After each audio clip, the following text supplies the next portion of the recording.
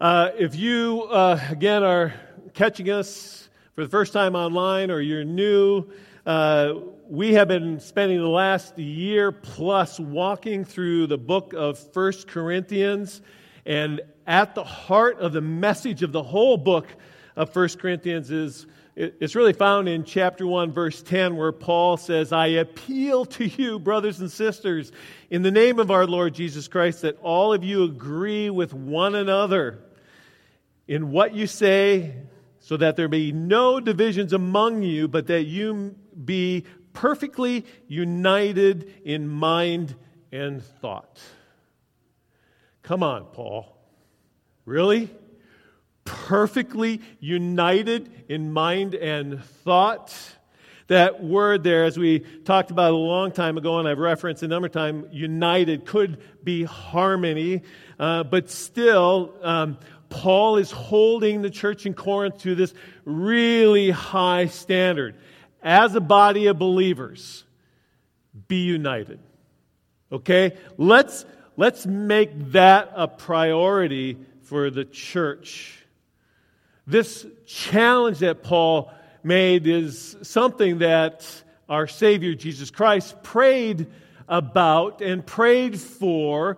And we see that in John chapter 17, where Jesus in his prayer, he's praying for his disciples who were following him. And then he says, my prayer is not only for them, but I also pray for those who believe in me through their message, that all of them may be one.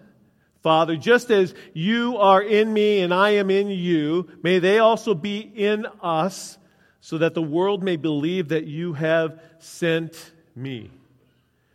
Jesus' desire is the church be one, just like the Father and the Son are one. Again, standard people, way up here. I don't think Jesus' picture is that we kind of get along. Because I think the Father and the Son more than kind of get along. We are to be one. And here's the reason why. Not so that, we look good, or not so that there's no arguments, or there's no discussion, or there's no differences of opinion. We are to be a one so that the world may know that the Father sent the Son. That's the reason. That's why it's so important for us to do the hard work of being one. Is because when we do that hard work together, and the world out there is divided, they're going to go, so how do they do it? And then we just go, hey, it's Jesus. It's the Spirit of God working in us. I mean, we're doing our part, but seriously, to be, as Paul says, one mind and one thought, to be united like the Father and Son, that takes some divine stuff. So that's 1 Corinthians. As you read through the book of 1 Corinthians, that's what Paul's trying to do. He's trying to help the church be one. Over the last couple months, we have been in chapters 11 through 14. And I've titled this section, The Power of And, as you see up on the screen. And the focus for me of that is chapter 14, verse 1, where Paul tells the church in Corinth to pursue God and earnestly desire the things of the Spirit, especially that you prophesy. And when I talked about this a few weeks ago, if you remember, I really focused on the word and sometimes it's the little words in the sentence that makes a difference, because it isn't pursue God but earnestly desire the things of the Spirit, or pursue God then, it is pursue God and. And for me, There's a number of things that are in the Bible that are and that we like to separate out.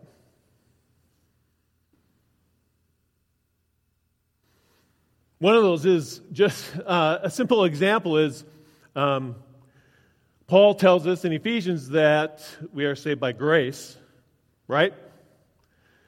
But then he also tells us later to work out your salvation. So Paul, which is it? Are we saved by grace or are we supposed to work out our salvation? Yes.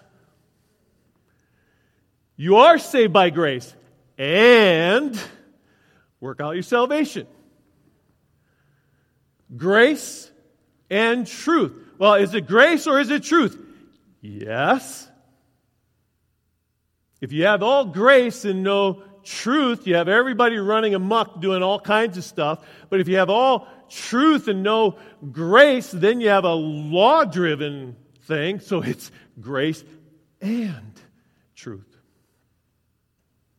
And in this section, as we are looking at chapters 11 through 14, it's a big and here. There's a lot of and. It is love and it is earnestly desiring the things of the Spirit. In June, we've been sitting in chapter 12.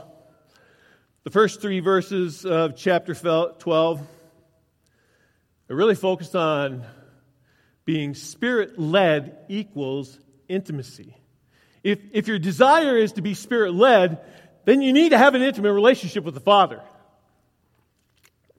I mean, the Father and the Spirit are kind of united. They're kind of together. And we have to be intentional about building that relationship with the Father through the Son, because the only way we can be really Spirit-led is if we have an intimate relationship with the Father. Verses 4 through 11, where Paul talks about the different gifts of the Spirit, I focus mainly in that section on this, that God empowers, we build up. Paul lists the different gifts, but then he also says that there are different kinds of gifts and services and works, and God empowers them all. So we have to remember that. All that stuff. God empowers, and then we build up the body. God empowers us to use our gifts. He empowers us to do different works of service. He empowers us so that we can build up the body. Verses 12 through 26, where Paul talks about the body more. My main focus was the body, you and me, and Paul was wrestling with 2 wrong statements and thought processes that were happening by the church then. The first one is this: I don't belong. People were saying, I'm not needed. My gift's not that important. And Paul says, God placed you. If you're a follower of Jesus, then you are gifted by God, and God has placed you in the body. You belong. The second false thing that Paul was talking about is this: I don't need you, is what some people are saying. Hey, I'm God's gift to the church. Right here.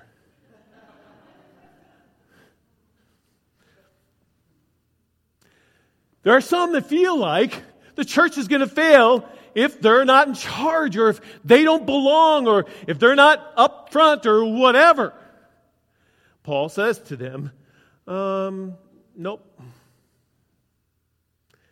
If you're the hand and you say you don't need the foot, how funny was that going to be? And remember I had a picture of Mike Makowski, big one-eyed from Monsters, Inc. movie.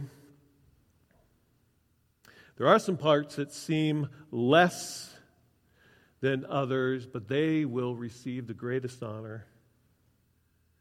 In other words, those that serve behind the scenes, in my opinion, those that spend years serving God with not much recognition or whatever, they just keep serving, those are the ones that, when we get to heaven, are going to receive the greatest honor.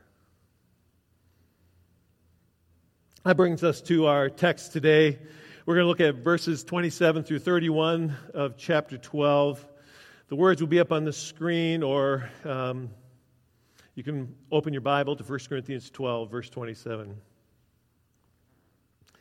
Now you are the body of Christ, and each one of you is part of it.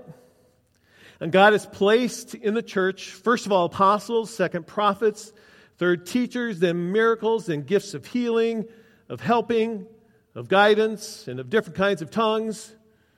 Are all apostles? Are all prophets? Are all teachers? Do all work miracles? Do all have gifts of healing? Do all speak in tongues? Do all interpret? Now eagerly desire the greater gifts. And yet I will show you the most excellent way. Part of the problem that Paul addresses here in chapter 12 and brings to conclusion in these last few verses is that the people were being divided over spiritual gifts. Surprise, surprise, right? Something that the church today has never experienced.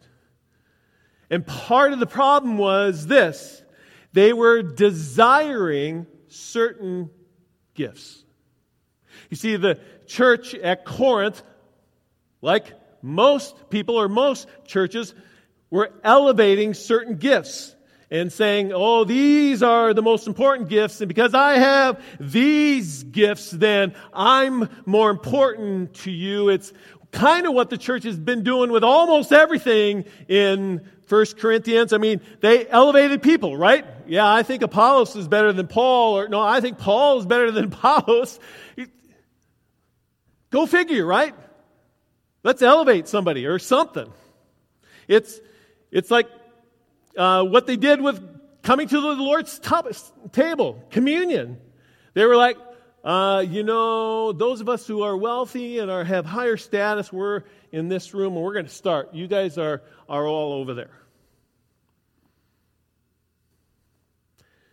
So it's not a surprise to us that they should be elevating certain gifts. And as we look at Paul's next few remarks in these verses, we need to remember that's what Paul's addressing. A church that's saying, yeah, these gifts are more important than these. And the first thing that Paul says, as we saw in verse 27, is this: remember, you are a member of the body of Christ. One more time. I mean, that's what he's been saying all through chapter 12 when he's been talking about the body. But one more time. Now, you are the body of Christ, and each one of you is a part of it. You belong. You are in. If you feel anything else, if you feel like you don't belong, that is a lie from Satan.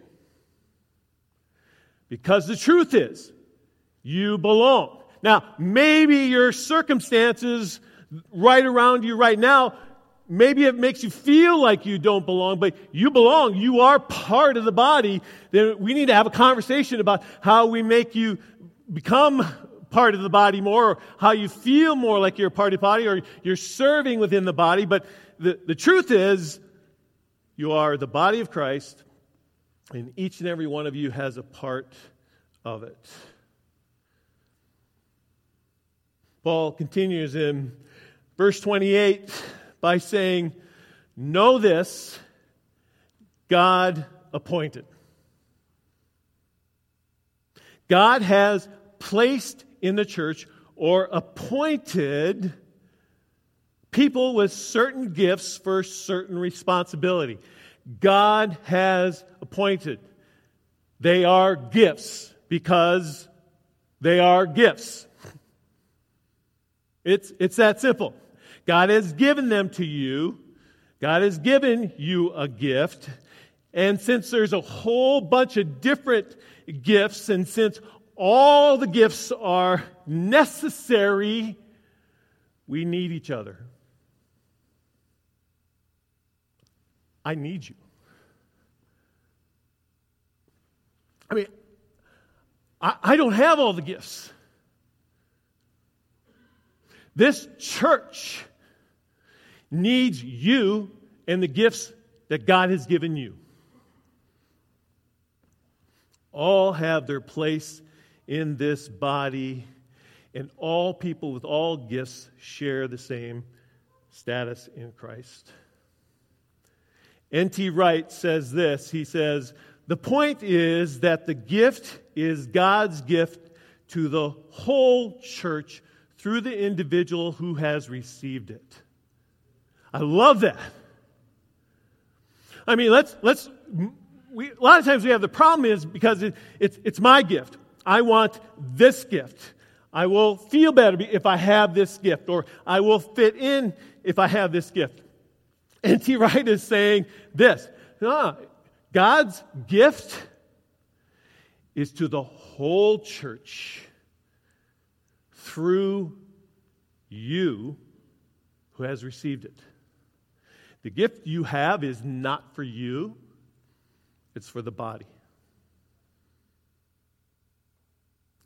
The gift you have has been given by God to you for the whole body.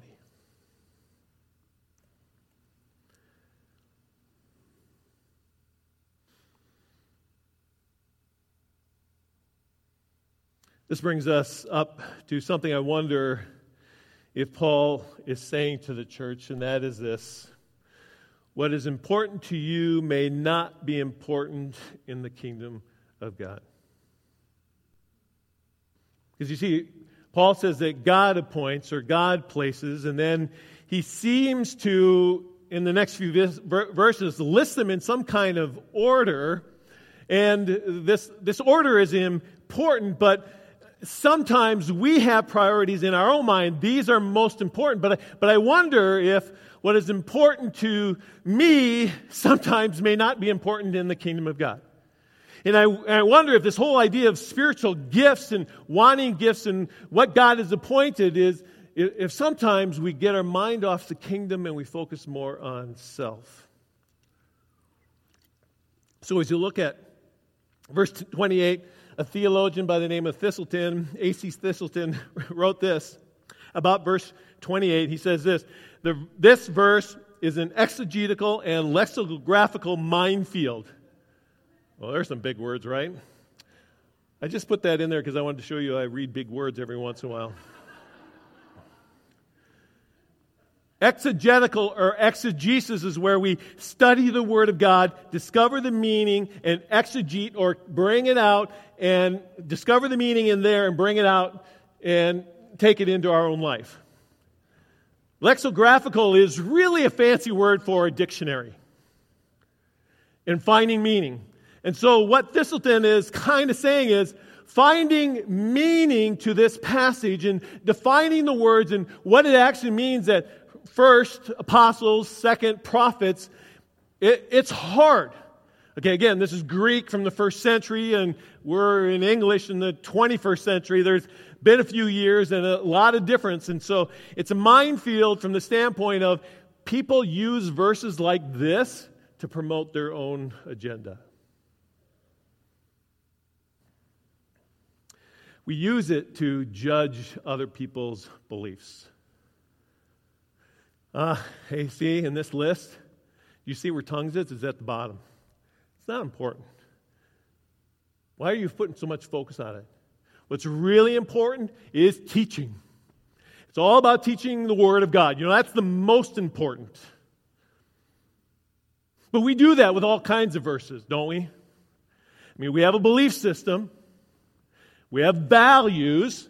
And we take and we interpret a verse or take a verse and we use it to get our point across. I have a confession. I maybe have done that a couple of times.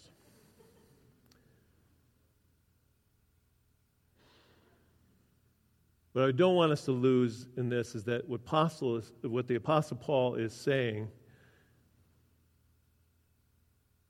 is that there are gifts and there are some priorities, and maybe, church in Corinth, your focus on some of the more miraculous gifts, maybe you've lost focus of what truly is important. And if we look at all of 1 Corinthians, and what has Paul been saying all the way through 1 Corinthians? The most important thing is unity so that we proclaim the good news of Jesus Christ. And if you notice in Paul's list, if you're going to desire to be an apostle, what does apostle do? Apostle goes into other areas where the gospel is not, and they preach the gospel. What does the prophet do? The prophet speaks the word of God. What does the teacher do? Teach the word of God. It's the gospel. The priority is the gospel of Jesus Christ, proclaiming it to the world. Remember what Paul said back a few chapters ago? I become all things to all men, that by all means I might win some. It's the gospel. And I think if we really take a look at this, we'll see what the priority is of Paul. It helps us get a better handle what Paul's trying to say. Jesus in Matthew chapter 10 told his disciples these words as he's sending them out. He says, as you go, proclaim the message. The kingdom of heaven is near. Heal the sick, raise the dead, cleanse those who have leprosy, drive out demons, freely as you receive, freely give. So what I want us to see is not that miracles or tongues and those things are not important. They are important. The power of and. It is the apostle, the prophet, the teacher, and it is the miracles. It is the healing. It is the tongue. It's the and. It's the kingdom. It is all of the gifts. They are all needed. And we see that in Jesus' words to his disciples. When you go, proclaim the kingdom of heaven is near, and heal the sick, and raise the dead, and cleanse those who have leprosy, drive out demons. Paul puts it in order of apostle, prophet, and teacher. And I think, this is my opinion, okay, partly because the church was so focused on miracles. I wonder if the church was really focused on teaching and they were void of miracles, if he would have changed that list a little bit. We don't know. It's my conjecture. Take it or leave it. My thing is I want us to stop getting divided over what gifts are most important. They all are. Paul says, as he comes to the end of this section, verse 31, he makes a statement that creates a question for me. He says, eagerly desire the greater gifts. So the question is, wait, does God appoint, or am I to eagerly desire? Yes. The power of and. God does appoint. And we are to eagerly desire. Because this isn't the only place that Paul tells us to eagerly desire. We already talked about earlier, 14:1, pursue love and eagerly desire the spiritual. 14:39, he brings it up again. Eagerly desire prophecy, to prophesy. 3 times in a couple of chapters, Paul says the same thing. Eagerly desire the things of the Spirit.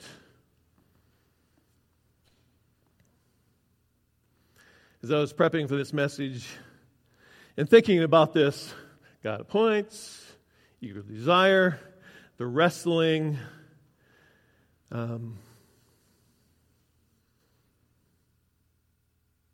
This thought came to my mind. Many of us are eagerly desiring greater gifts, and we want certain gifts, and again, that's okay. The question is, what gifts am I desiring? And are they what I think is greater, or are they what God deems as greater for the kingdom of God? And also, another question came to mind. Am I faithful with the gifts God has already given me? Am I so desiring some other gifts that I don't have that I've forgotten about the gift that God has already given me? You see, God does reward us when we are faithful stewards with what He has given us.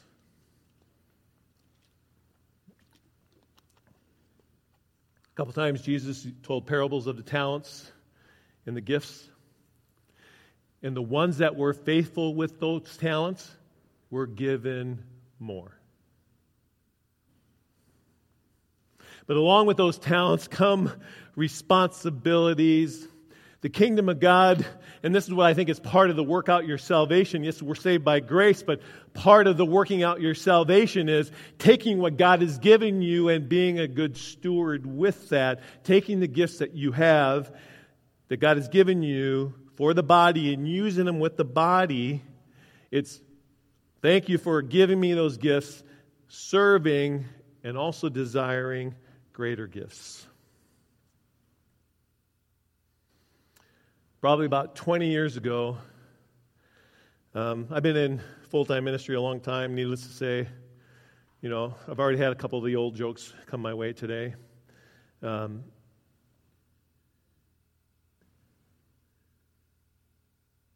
I've had a passion since I was young to bear fruit for God's kingdom. I've had passion for more of His Spirit to do what He has called me to do. And probably about 20 years ago, a woman prayed over me, and she prayed Isaiah 61 over me and said, "You are an oak of righteousness, Brad. People will come to you. You are this oak of righteousness." Maybe it might have gone to my head a little bit initially. Okay, so it did go to my head. Because God had to teach me that a part of becoming an oak of righteousness was that I had to recognize that I was broken and that I was put together by God. And that's those of you who've been around here and heard me tell the St. Cloud part of my story, that's where the brokenness came in. I am an oak of righteousness today because of what God has brought me through. And a couple of years ago, someone here came and gave me a note and said, because you have been faithful with the first 3 verses of Isaiah 61, I will give you verse 4. 4 being, you will rebuild and restore and renew the lost generations. You see, I could have bailed a number of times. I felt like bailing a number of times. But I just kept pursuing God. So my challenge for you teens and you young adults and you kids in this room, just serve. Discover the gifts that God has given you. Just serve. Serve whatever He's called you to do. Just serve with those gifts. Just serve. And earnestly desire more. Be faithful with what God has given you. Just be faithful and serve. And desire more. And here's what's going to happen. As you are faithful with what God has given you and you steward that well, God's going to go, oh yeah, look at her. I'm going to give her a little more. And I'm going to give her a little more. Oh, I'm going to dump something on him right now. Boom.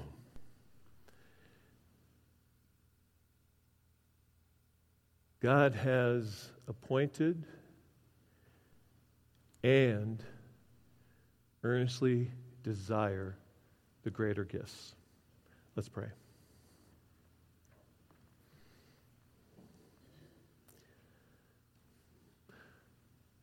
Father God, thank you.